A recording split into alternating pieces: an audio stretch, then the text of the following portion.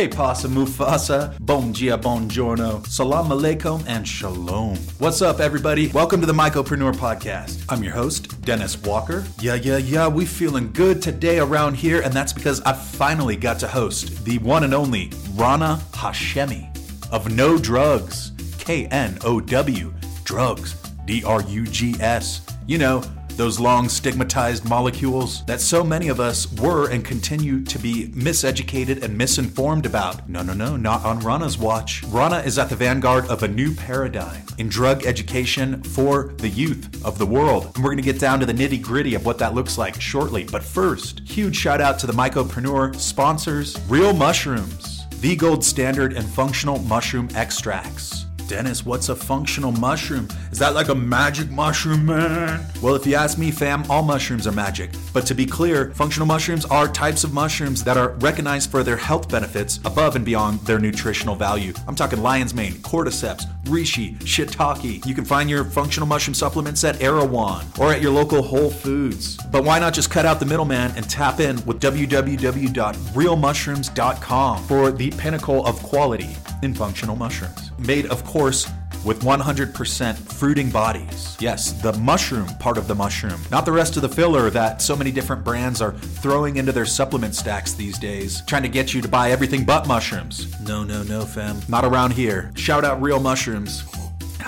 Sipping on some mushroom coffee here, courtesy of Everyday Dose Mushroom Coffee. I often get asked, Dennis, what's the best mushroom coffee brand? What do you think about this brand? What do you think about that brand? And let's put the matter to rest right now. I've got Everyday Dose in my cup, and that's your cue to check them out and see if it's the right move for you as well. And rounding out the trifecta of Mycopreneur power sponsors is MicroBoost Functional Mushrooms, MYCROBOOST.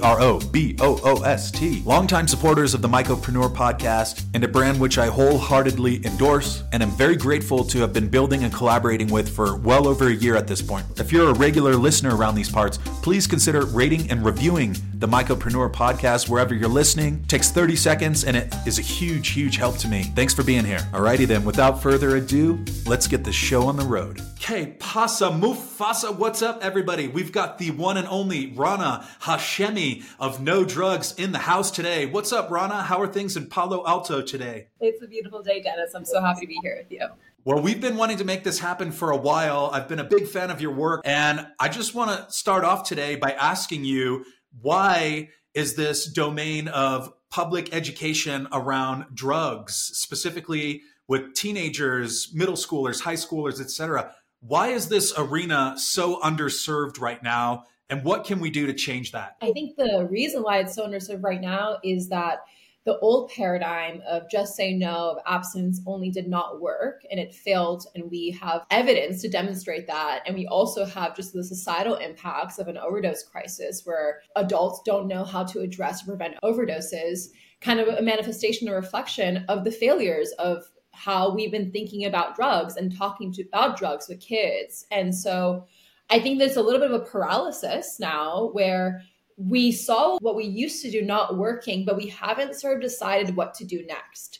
We know like the harm reduction community has always sort of known how to deal with drugs, but in general, there's, I think from every sector of society, a general fear of drugs, of people who use drugs, of talking about drugs.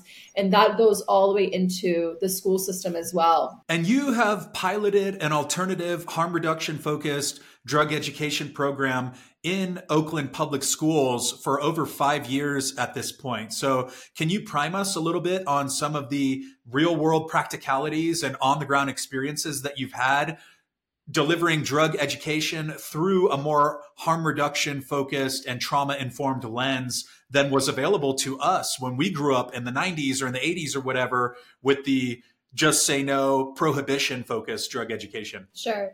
So I'll start by saying like where we are now is really different than where we are 5 years ago with sort of society's embracing of harm reduction for teens. I think the fentanyl and the overdose crisis has really shifted the authorities' perception on what we should be doing with kids in classrooms regarding how we talk about drugs. There are, at this point, 5 states have mandated harm reduction drug education within their jurisdictions. And they're sort of now figuring out, okay, what does that actually look like? And so just the term harm reduction for teens is now being embraced. When I first got started in this work, though, 6 years ago, my first job after school, after I graduated from undergrad, was running the tobacco use prevention education grant at Oakland Unified School District. And essentially that grant gave me money to go into schools and address tobacco use and nicotine use. The great thing about this grant, though, was that there was not much oversight on what I actually did, which is when I began experimenting with harm reduction. That was my plan all along. I knew I didn't really have a strong prevention drive. It was more okay, here's this opportunity to have access to 5 schools where they are already trying to also address the school to prison pipeline, where it was primarily Black and brown youth that were getting caught at school with drugs. So they want me to address the equity piece, but they're not really looking at what I'm doing in the classrooms. And so this was sort of the origins of safety first being implemented. And what I would do is just have honest conversations with kids about drugs, but it starts always with asking them what they know and think and believe. And this is just the harm reduction needs to meet people where they're at. And so there's a common saying that if kids don't know that you care, they don't care what you think. So I had to show them that I really cared about them, and then I'm not coming in here to preach at them, to tell them what I think and believe. So that's from an attitude standpoint, non-judgmental, really curious, really compassionate, really acknowledging that there's multiple truths, there's multiple realities. And then it's, abstinence, delaying. These are 2 really, really effective strategies for staying safe, but there's also a lot more than that. And so based off the students in the classroom, what challenges that they were going through, which I would learn by just first listening to them, I would provide safety information that I thought was relevant to them developmentally and experimentally. When I really started to see things shift, though, was these classes were a hit, and, they were really well received by the students. And more students who were not in the class would actually come to my lectures. They would come to my conversations because they would hear from their friend that there's this drug lady at our school that actually lets you talk about drugs with them. And so I was hitting this unmet need. And there was a peer-to-peer sort of advocacy system that was happening. Students would tell me how their friends were not getting caught by the school, but they were struggling with substance use. Can I bring them to your group? It got to a point where I had a critical mass of students who were using drugs, kind of as my fan base. And I decided to part of it was because I was kind of getting overwhelmed with the demand, is I decided to distribute the workload. So I was hey, you like talking about drugs. You have a lot of experience with drugs. How about I train you to be peer educators? And we send you into the 9th grade classes and you deliver this education. They were hyped. So we worked together to decide on sort of the agenda, the lesson plans. And again, the reason why this ties back into harm reduction is always grassroots. It's always about putting power back into the people. And this power shift also is healing for these students.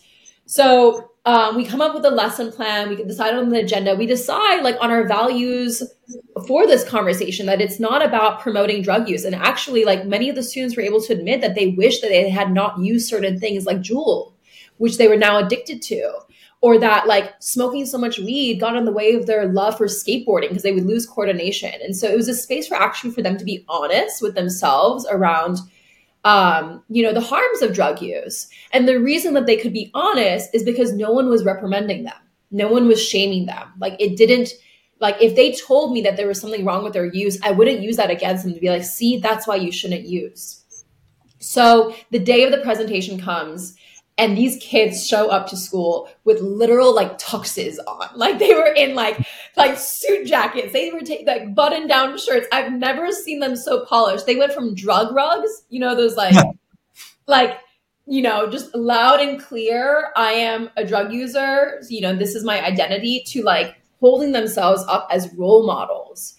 And what I think I saw happen with that is these kinds of spaces, harm reduction education is really not just about keeping people safe and alive. That's the bare minimum. It's about creating spaces of belonging within school. So kids who maybe are neurodivergent or a little bit on the fringes, interested in psychedelics, interested in drugs, they don't oftentimes feel they belong in math and science and football and sports. So I was creating this like safety net through the harm reduction program where we can plug these kids back into schools as experts of public health. And as they took on this identity, I started to see shifts, not just in attendance, in engagement, and in a sense of sort of connection. They were coming to school more. They were taking on more leadership roles. But downstream, they also cut back on problematic use, whether it was pills, nicotine, using every single day, setting their own goals, because they had something to just say yes to now. And that's what harm reduction drug education did for them. That is incredible. So thank you very much for that work, first and foremost. And I'm also fascinated in this intersection around social media and drug use, which of course, that's where a lot of teenagers, a lot of adults are learning about different substances at the peer-to-peer level, which you referenced earlier, right? And I think part of that is because a lot of us have put up filters against this top-down kind of paternal messaging, right? Of like, you shouldn't do this, you shouldn't do that. And that's very much the drug education that I received. And at a certain point, when I realized a lot of my very intelligent friends, creative, resourceful friends are cannabis users, it kind of threw my whole understanding of the drug universe out of whack. And I think there's a lot of benefit towards punching in on this middle ground as opposed to, well, I don't think you should probably be smoking weed all day, every day necessarily, but I also don't necessarily know that abstinence works for everyone. I would have benefited a lot personally if somebody would have come in and empathized with me and asked me why I was interested in cannabis and so on and so forth. Because what happens is once you recognize that maybe there's some half-truths or potential misinformation that you were taught about drugs, well, then the pendulum swings to the other side for a lot of people. And you start thinking, well, I bet cocaine and I bet this and that and the other are also very healthy for me, right? It's just like we don't have a good kind of hybridized, realistic, pragmatic program yet for drug education, which is where I think your work comes in and resonates with a lot of people. So this particular intersection of social media and drug use, can you tell us a little bit about some of your research into this and some of the concerns, some of the opportunities that are there, and what are you working on in that arena right now?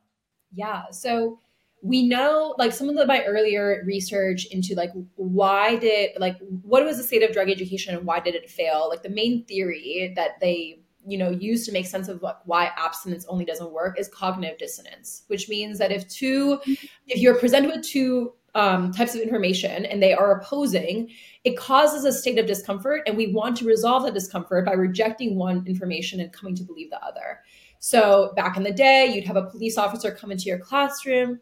They would tell you drugs are bad. They rotted your brain. Cannabis was the same as cocaine. And then you'd go out in your environment and eventually you would see that that was not true. Because at one point you encountered maybe a friend who was a drug user and you saw that they actually didn't seem to be all that bad. And oftentimes we resolve those inconsistencies by believing our peers rather than an authority figure and an adult. So I have always done my absolute best to make sure that my information is reality-based. In 2019, I got tapped in to do a research study on what teens were exposed to online related to drugs. And at first I wasn't that interested in it because I'm just myself not that online. But then I realized this is another form of reality that they are exposed to. And for me, as a researcher, as a public educator, as someone who wants to deliver the best possible information for young people, to be admitting this reality that they spend 6 to 8 hours a day on was I was sort of like, that was a blind spot for me. So I started to look into it more. And the thing is media has always been a form of sort of portraying an identity. And we use our digital platforms, our social media accounts, to portray a sense of who we are. And teenagers want it to appear mature, rebellious, to be doing something that's maybe outside the fringes. Not all, but definitely some. And drugs, one of my research study of like what young people were exposed to online and how they made sense of that information and how it maybe contrasted formal sources we found that teenagers were almost using drugs as like props to portray a certain identity, whether it was like blowing smoke, showing the lights with the music, like they were, putting on a show. And what the problem is that when drug education in person is still telling you that, you become addicted if you use drugs immediately, or they kind of portray these very serious consequences. But online, on demand, you're at home on a Saturday night, you're not invited to this party, or you didn't go to this party, you are seeing the party broadcasted on your phone, and it's the drugs that are being broadcasted because it's part of portraying this sense of like maturity that young people, crave. We all sort of act a little bit older. So there's that element of like, okay, wow, like it is no longer you discover a friend who uses drugs and they open up you to the drug world, and then the information is contrasting. It is on demand on your stories. Like you follow the people at your school. You don't even need to be in their inner circles to all of a sudden be receiving contrasting drug information. And there's a huge opportunity here.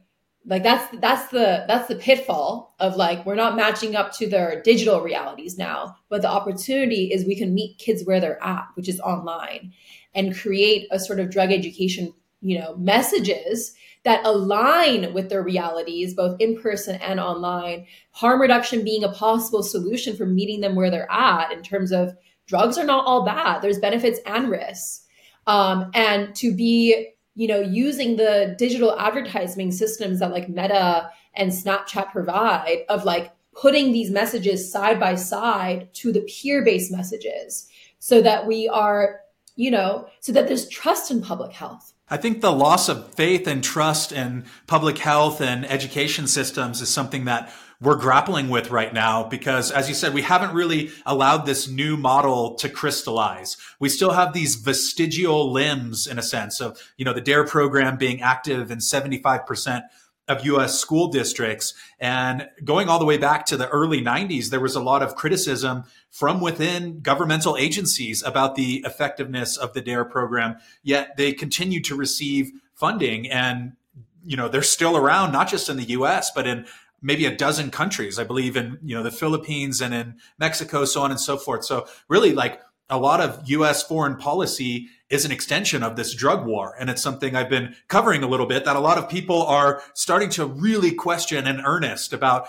We've had 50 years of a drug war, 50 plus years, and drugs are more popular than ever. And addiction rates are skyrocketing in a lot of capacities, in a lot of senses. So what can we do to address this in a pragmatic and realistic way, right? There's this sense of pie in the sky thinking of like, yeah, we're just going to just say no and that'll be enough right there. But clearly that doesn't seem to be working. So then a lot of people start questioning what do we actually do then, right? If the just say no prohibition approach doesn't work, what's the other angle that we could take? And I would argue that you're at the forefront or at the vanguard of helping to birth this new model into the world, which I think is hugely important.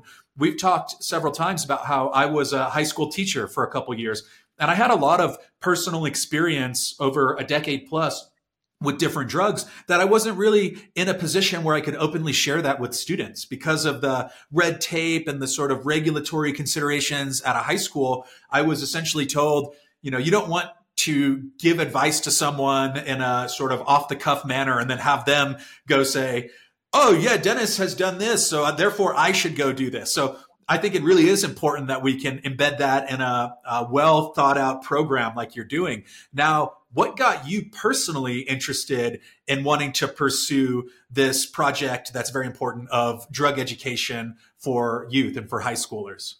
Yeah, so I was, a middle school student that was sort of like really like devouring a lot of like drug literature, a lot of like the novels and the books that talked about drugs, whether it was Go Ask Alice or Crank or Speed. And there was something about this world that was just really fascinating to me and about just the alteration of consciousness.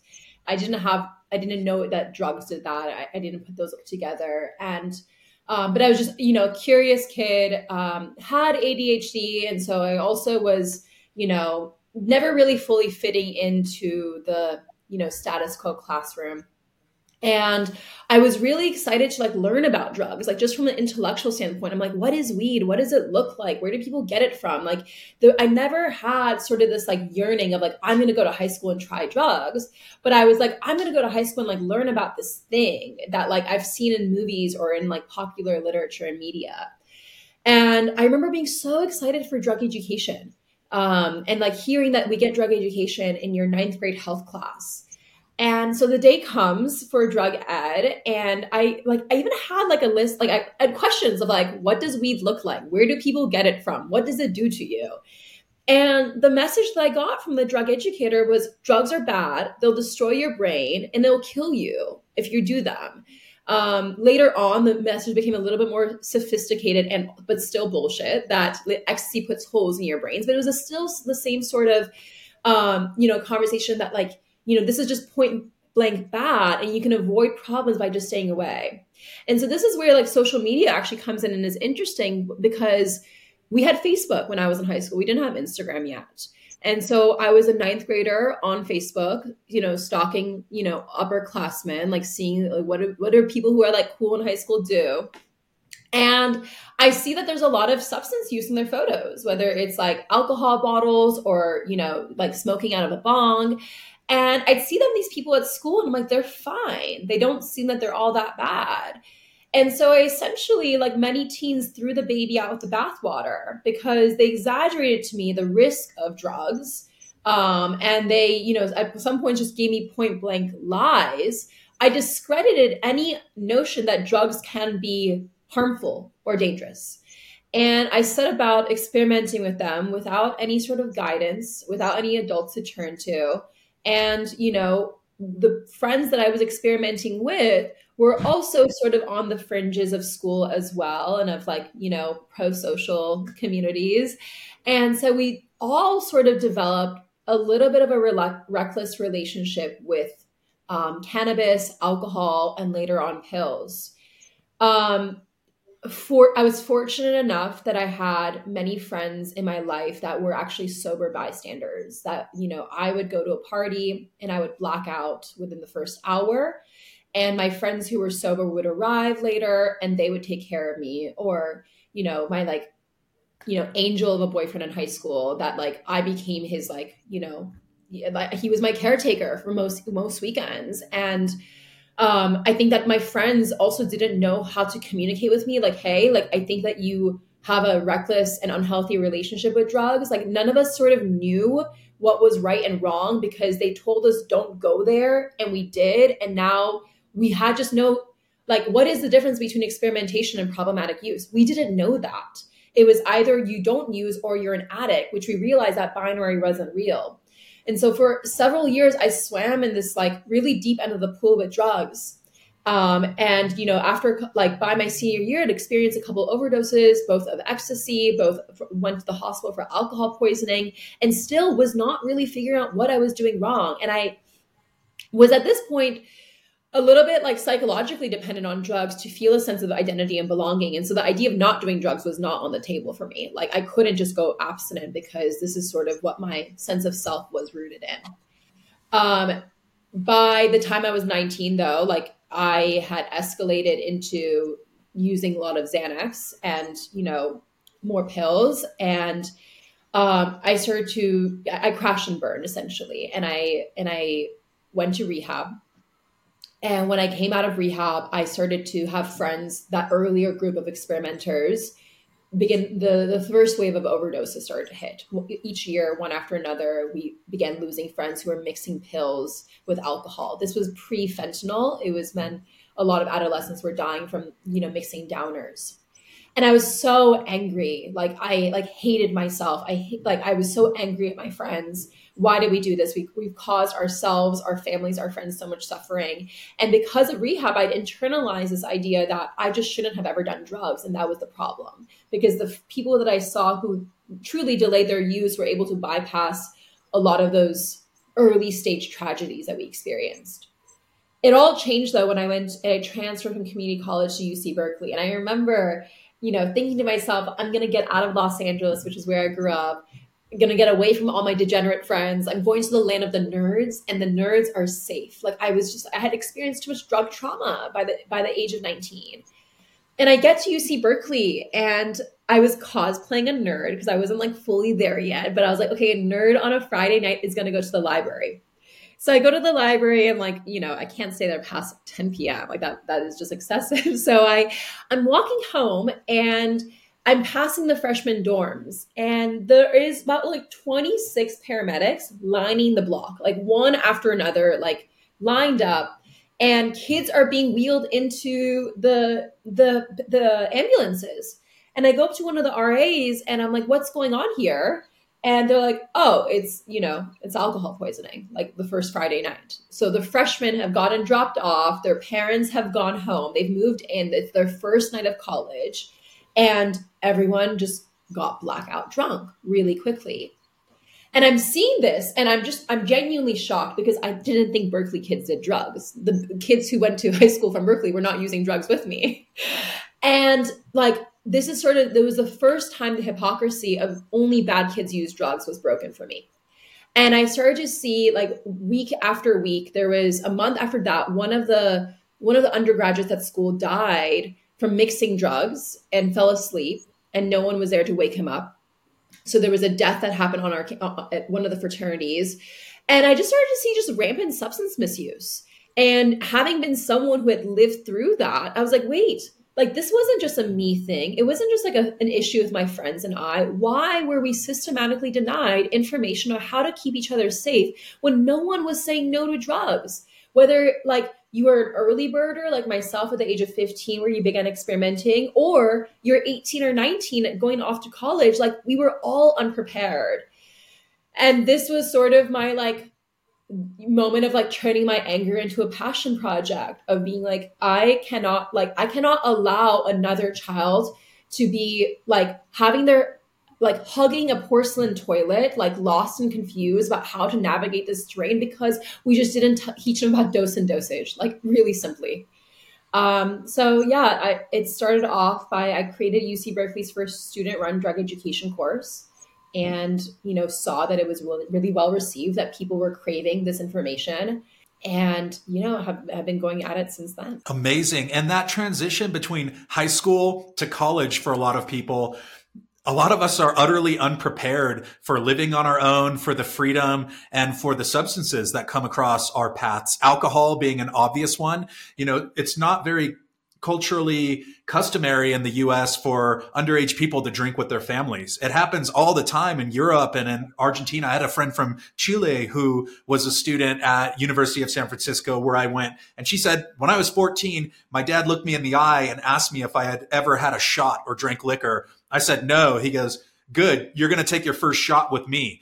And I thought, well, she first of all knew how to regulate her alcohol, unlike the rest of us. And I thought, what a sensible approach, right? Not necessarily that you have to start super early, but just that you could have that transparent conversation between a father and his daughter educating about, best practices in alcohol consumption.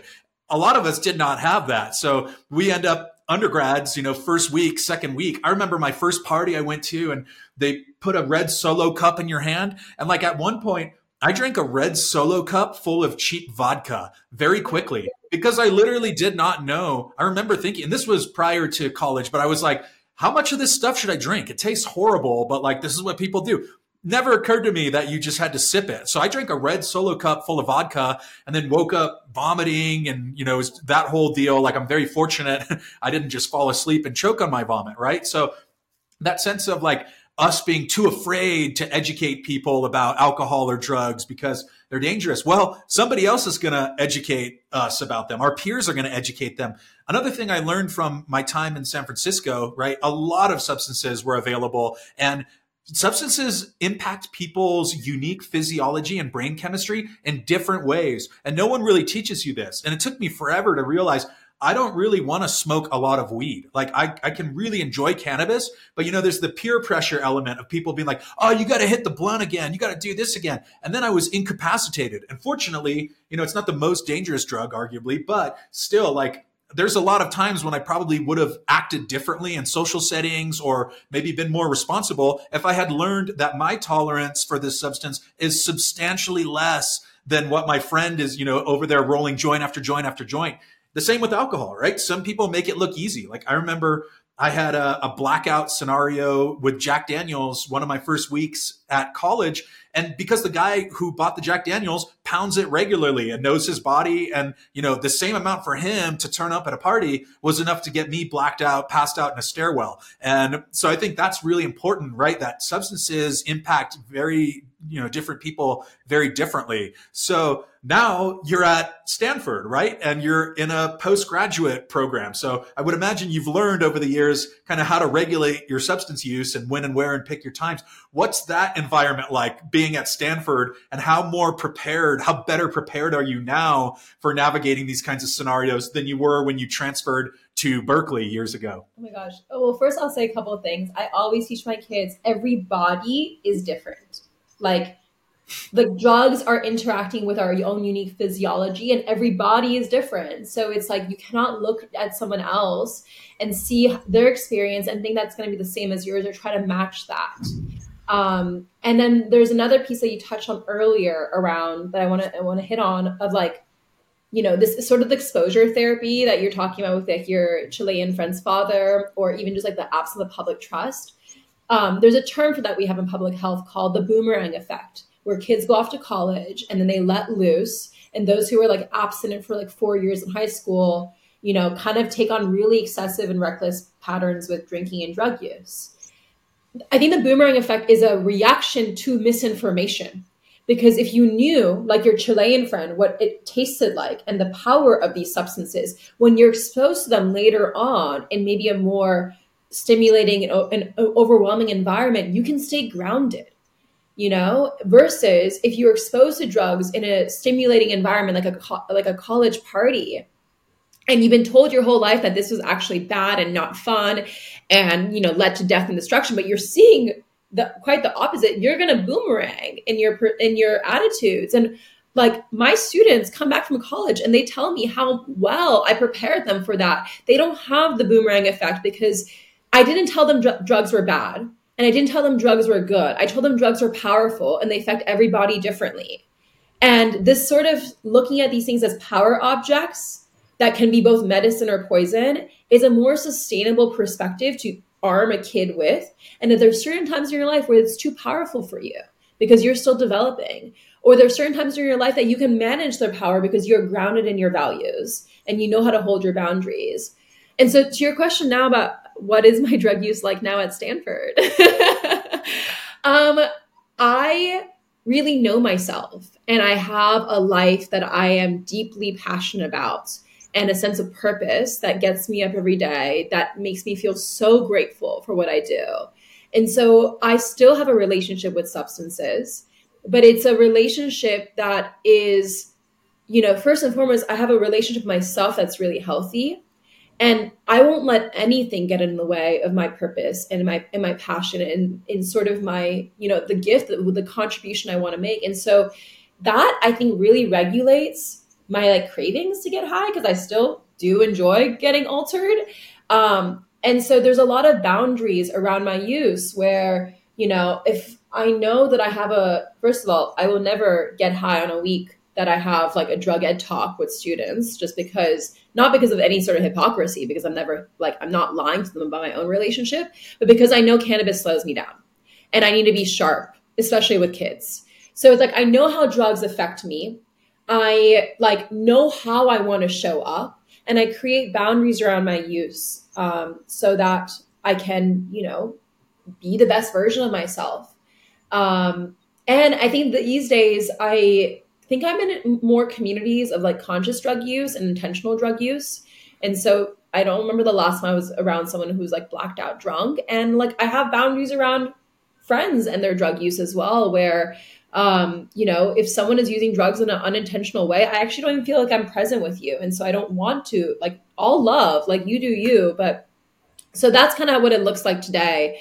And like, I model this for my students as well, and demonstrating like, yeah, like when I'm in like a really busy time with work, like I am not consuming a substance like cannabis because of the impact that it will have on my hippocampus and memory. Yeah, super important. I mean, I had to figure that out the hard way too, that cannabis use can be amazing and it affects different people in different ways. But there's also scenarios where I really enjoy using it. Like I like to use it to relax and help me sleep now. I think it's great, but I'm not really getting high at 8 a.m. the way I used to, the wake and bake, right? And again, it was just like, it was cool, right? Just like there's sort of the anti-authority, anti-establishment, rebellious phase that a lot of people go through. And then I started learning more about all of these cultural icons and rock stars and like reading Keith Richards' biography. But obviously that sets the bar very high, when you're like, oh, this person's been doing huge amounts of all kinds of drugs. Like he's fine. He's a rock star, but it doesn't always translate all the time. And then now, of course, there's issues with safe supply. And that was not a consideration during my run with a lot of these substances. It wasn't even, nobody was talking about it and it wasn't impacting people. But of course, I also went through a similar learning curve in a very unfortunate scenario where people in my community started dying because of pills and because of this and that. And essentially because of lack of education, because of polypharmacy, mixing substances in a very unintentional and misinformed or uneducated way. And yeah, once, my roommate in 2012 passed away from an overdose. And that was a big wake up call. I used to sleep 6 feet away from this person and then, was, fortunately not in the same crowds he was in, but it was terrible, right? To see that happen. And it's happened to a lot of people, unfortunately. And I would love to ask you about now, what are you working on at Stanford right now? I have no idea, to be honest. I'm sure it's very exciting, but what are you currently working on at Stanford? So I feel like we have really solved the harm reduction content issue for drug education. Like, what do we actually say to kids? We have available, and it's packaged in a free, beautiful curriculum called Safety First that's available for schools and educators and even parents to access. And so it's just really like there's just a lot of advocacy I'm still doing around that to make sure that people understand what harm reduction drug education is. But, fentanyl really brought this to the spotlight and like it met the moment. And I'm pretty confident that we are going in the right direction in terms of what we actually say to kids. There's another issue that I feel really passionate about, which is how do we respond to kids who are using at school? Because right now, the war on drugs infiltrated school in two ways, with the education and with the policies. And we still have these residual drug war policies in schools. None of them is mandated by law, by the way. Zero tolerance policies are 90% of American schools, of US schools, and there's no law that requires this. The same way that there's no law that requires we teach kids abstinence only. It just became the status quo because of culture. So we know that zero tolerance doesn't work. And we know that it disproportionately harms low-income Black and brown youth. And we know that it not only doesn't contribute to safer schools in terms of drug use, but it also leads to worse outcomes for the community, like the school-to-prison pipeline. But we don't actually know what does work instead. And what do we replace these zero tolerance policies with? Because the school does have a need to kind of create a safe campus. And like, I do believe that if kids are getting high in both bathrooms and now in the classroom with their vape pens, passing out because of pills or alcohol on the schoolyard, that is not a safe campus. That is not a place where people can actually learn and develop and become themselves. So how do we sort of balance this desire to, or this need to stand up for school and as a place for learning and not for a place of intoxication without ostracizing and pushing kids out? So that's what I'm working on right now. And I have a hypothesis of what it is. And it's about building school belonging. It's building a sense of belonging. And we have a lot of correlational evidence that kids who feel more like they belong more in school or are more connected to school reduce their on-campus substance use, or who demonstrate less substance use overall. But the tricky thing is, though, how do we create belonging for the kids who are already using drugs, which are the ones who are oftentimes most marginalized and stigmatized in educational communities? When you look at data on kids who are reporting drug use, their developmental supports, as in like, do you have an adult that you feel really connected to? Does school feel like a place where you feel like you are respected and valued? Are some of the lowest of any other demographic in that school. So I'm working on an intervention that I'm piloting again with Oakland Unified School District, who's just been like the greatest community partner throughout this whole journey with me, where we are, we've created a psychological intervention that opens kids who have been caught using drugs up to adult relationships. So there's a student component where they do a series of activities that we are trying to, make them more open and willing to talk to adults and building a relationship. But then there's also, and this is critical, an adult intervention, because it's not the kids that are the problem here. It's the biases that adults have towards students who use drugs that create this recursive dynamic of, you are just a drug user. You're just an addict. You're just a bad kid. The name of the project is called More Than That. And I think it just encapsulates what I'm trying to do, that every kid who uses drugs is so much more than that. And when we can see past the behavior, and when we can harness and cultivate their strengths, their hopes, their dreams, without it being conditional on abstinence, we can actually connect to these students and build relationships that create a sense of belonging.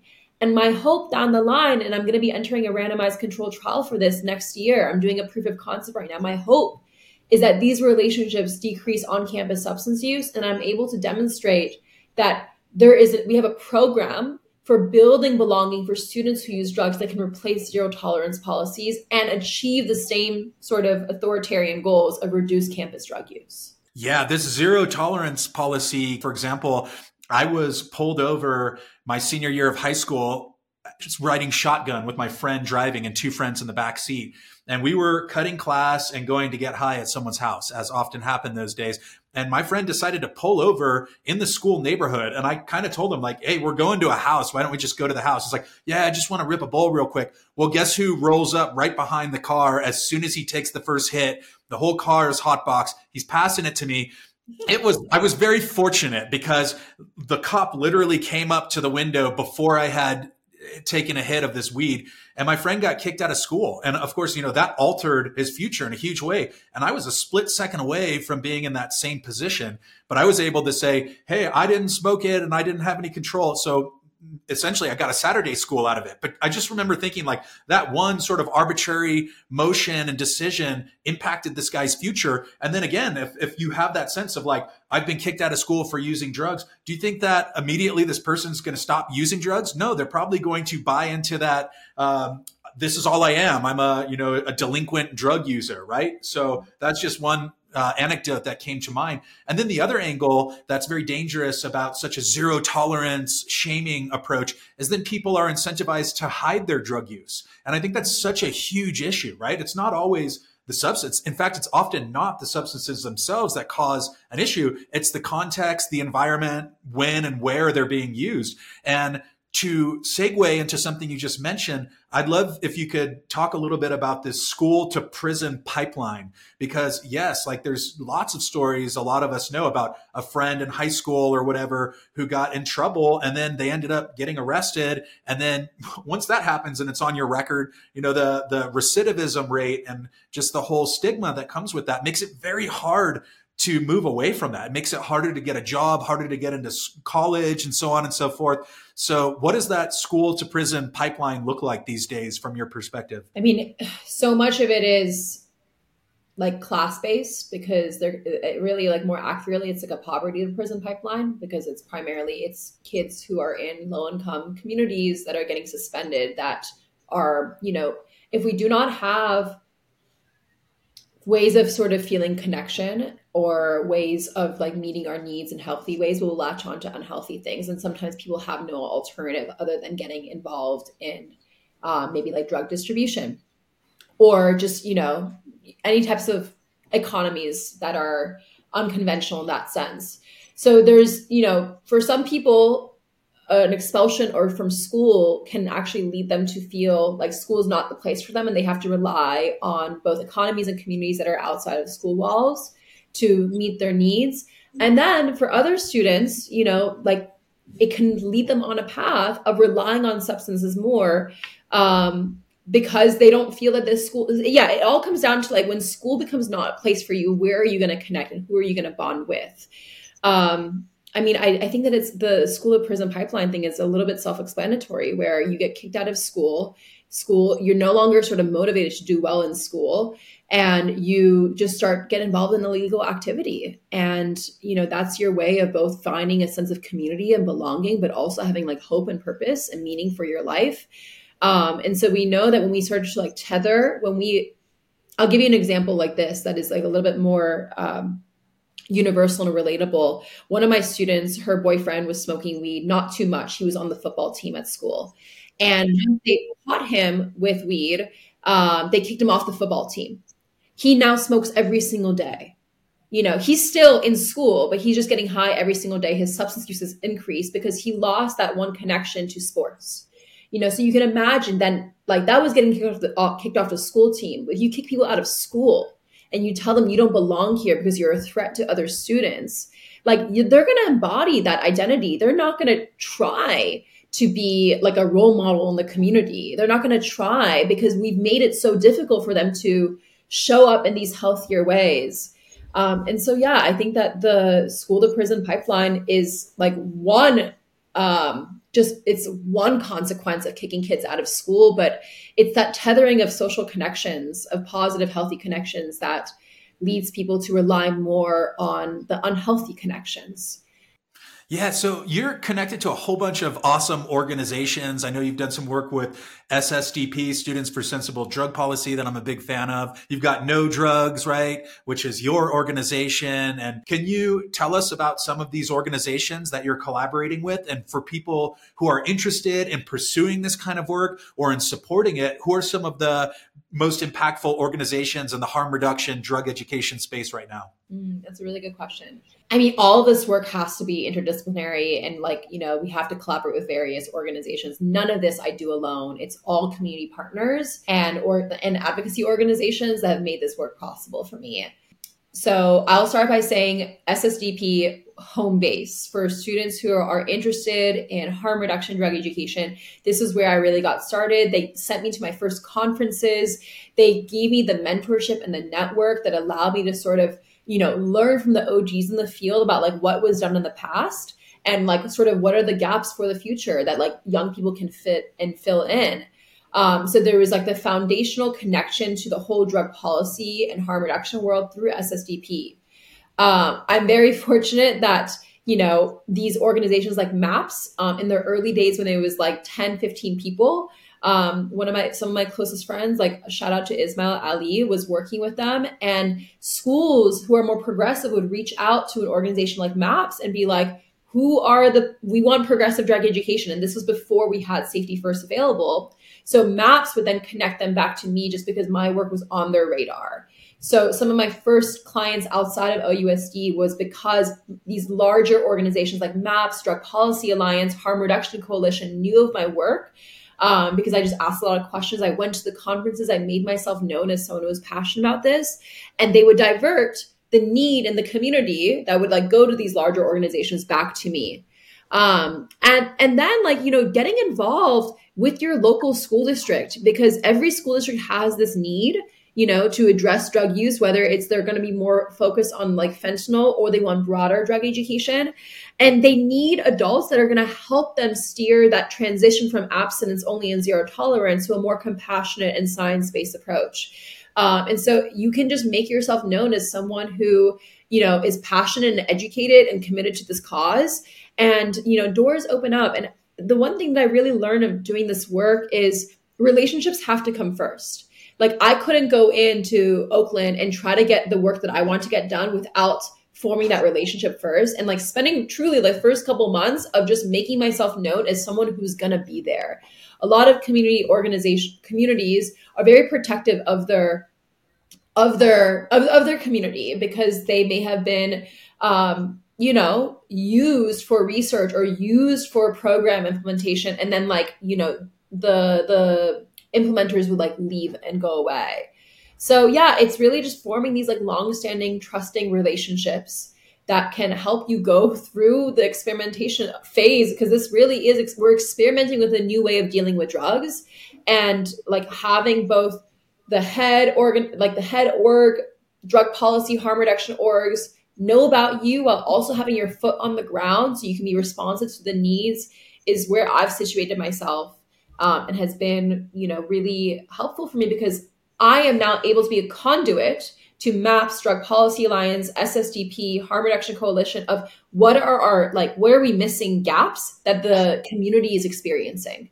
And vice versa, how can I take what resources, knowledge, education materials that they have and bring it down to the community so they have access to what is the latest and the greatest? I want to commend you on your academic approach and your boots on the ground, pragmatic connection to the community. I think that's something that's too often missing from academia, as you have this sort of siloed off ivory tower conference circuit. And then you have the people who are using drugs and, from my perspective, psychedelics, right? There's a lot of psychedelic research happening in clinical trials, but that's not what real world use looks like, right? It's very different. So I do think there needs to be more of a bridge between these two worlds. And it's easy to sit around and speculate and come up with numbers and data, but how does that translate to a 18-year-old or 16-year-old on the ground who's navigating these very extensive and discombobulated messaging around drugs, right? The cognitive dissonance, which you addressed earlier, which I still see that happening. I see a lot of cognitive dissonance in the world. And I think there's a lot of value in this hybridized approach of pulling from different disciplines and trying to not shame people, but to empower people to be the best version of themselves. I think most people who use drugs, it's because it's exciting. It's something we're trying to tap into a part of ourselves that maybe we lost, or, the world doesn't value that sense. And there's something about getting high with your friends and experimenting that I have control over this. This is my decision. And yeah, so you know a lot more about this than I, but that's how I see it happening. Now, I feel like we've tapped into a lot of the stuff I wanted to talk to, but I want to leave the last few minutes for you to tell us about any of the ongoing projects that you haven't addressed yet, and any of the exciting developments on the horizon in 2024 for yourself and for No Drugs as an organization. Okay, so one thing that I touched on the More Than That project, which is, a social belonging intervention that would hopefully be a replacement to failed zero tolerance policies. But there's another component of, what I'm trying to do at Stanford that I think that is informed by the community, and I hope that would benefit the community, is to develop a new mindset about addiction and drug problems.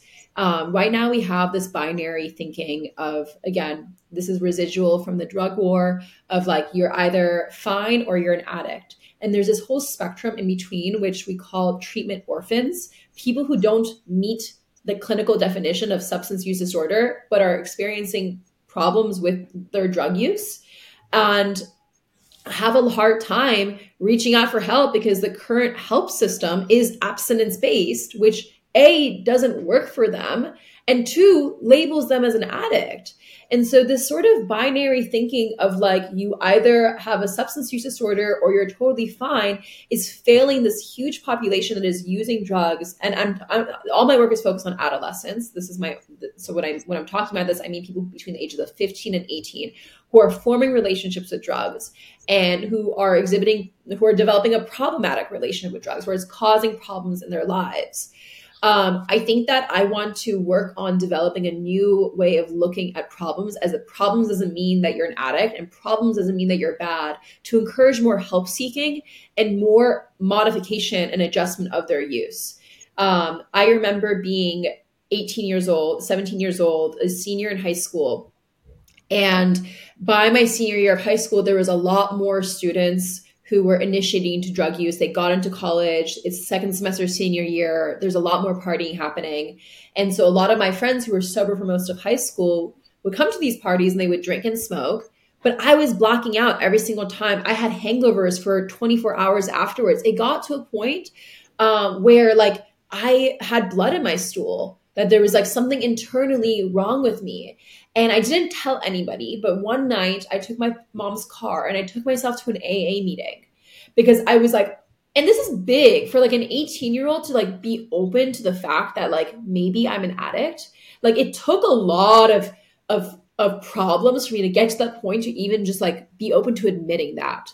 So I go to this AA meeting and I sit through the whole thing and I do the whole like, hi, my name is Rhana and I'm an alcoholic and I'm powerless over my drug use. And I was in this meeting and there was, I remember it being like in a basement of some strip mall in West Hollywood. And I left that meeting telling myself, I'm not an addict, so therefore I must be fine. And I didn't tell anybody I went to this meeting because we have so much stigma towards addiction. We have this idea of what an addict is. And for a child to admit that they are all those things is way too high of a burden. But I did need help. I did need someone to sit down with me and be like, all right, tell me about your use. Like, what are you doing? What's not working for you? Where do you want to go? Without sort of it being such a heavy lift of like abstinence being the only option. So I'm moving towards that direction around like, how do we educate teenagers about drug use and drug problems in a way that acknowledges more of the spectrum and breaks the binary of like good or bad. Aside from that, we're doing a lot of pushing out of safety first, making people aware that this curriculum exists. We've developed a teacher training at Stanford that's available once a month online for schools to access. We offer technical support. So really we have created the support system and we need schools to kind of open up the infrastructure. And we're seeing that happen a lot with fentanyl.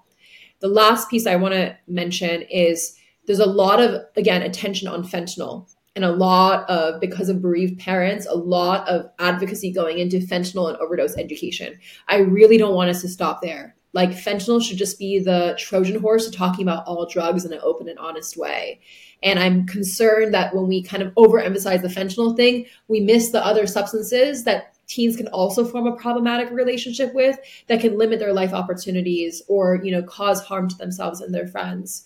So my role, I think, in this ecosystem is to kind of keep our eyes on the grand prize, which is honest conversations about all drugs, acknowledging the good and bad about all drugs, safety information about all drugs, and really making sure that like every kid at every school in this country has someone that they can talk to about drugs, which I think goes into a lot of the teacher training and adult education that we're trying to do. Rhana Hashemi, thanks for coming on Mycopreneur Podcast to have an honest conversation about all drugs. I'm a huge fan of your work and I love the organization No Drugs, KNOW Drugs. Check them out. Thanks again. It's been lovely hosting you. You're welcome back anytime. Thank you so much, Dennis. And that is a wrap. Thank you for sticking around to the bitter end. It's very sweet of you to commit so thoroughly. Don't be a stranger. Let me know what you thought of this episode, and please consider checking out the substantial backlog while you're at it. You can reach out to me via email, mycopreneur@gmail.com, or hit me on any of the numerous social platforms that I'm currently active on. @Mycopreneur Podcast is the handle on Instagram and Twitter. Thank you all very much for sticking around. Have a wonderful day. I'll see you back here next week on the Mycopreneur Podcast.